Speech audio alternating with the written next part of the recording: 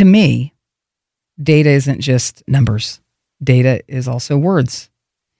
We struck a relationship with Twitter to be actually the first one to anonymously connect tweets to purchasers. What I learned is that there are words that people use in social media that can tell you whether or not they're going to go to a film 6 months before that film comes out. It is astonishing. Every cultural phenomenon comes down to two things, math and magic. I'm Bob Pittman, Chairman and CEO of iHeartMedia, and one of the things I've always loved is trying to decode how big ideas find their way into the world. My new show, Math and Magic, is about those stories. It's about the stories from the frontiers of marketing. Each show, I sit down with visionaries to hear how they've used data and creativity to bring incredible ideas to life. It was just pure desperation. So I come in to the programming meeting and I say, I've got an idea.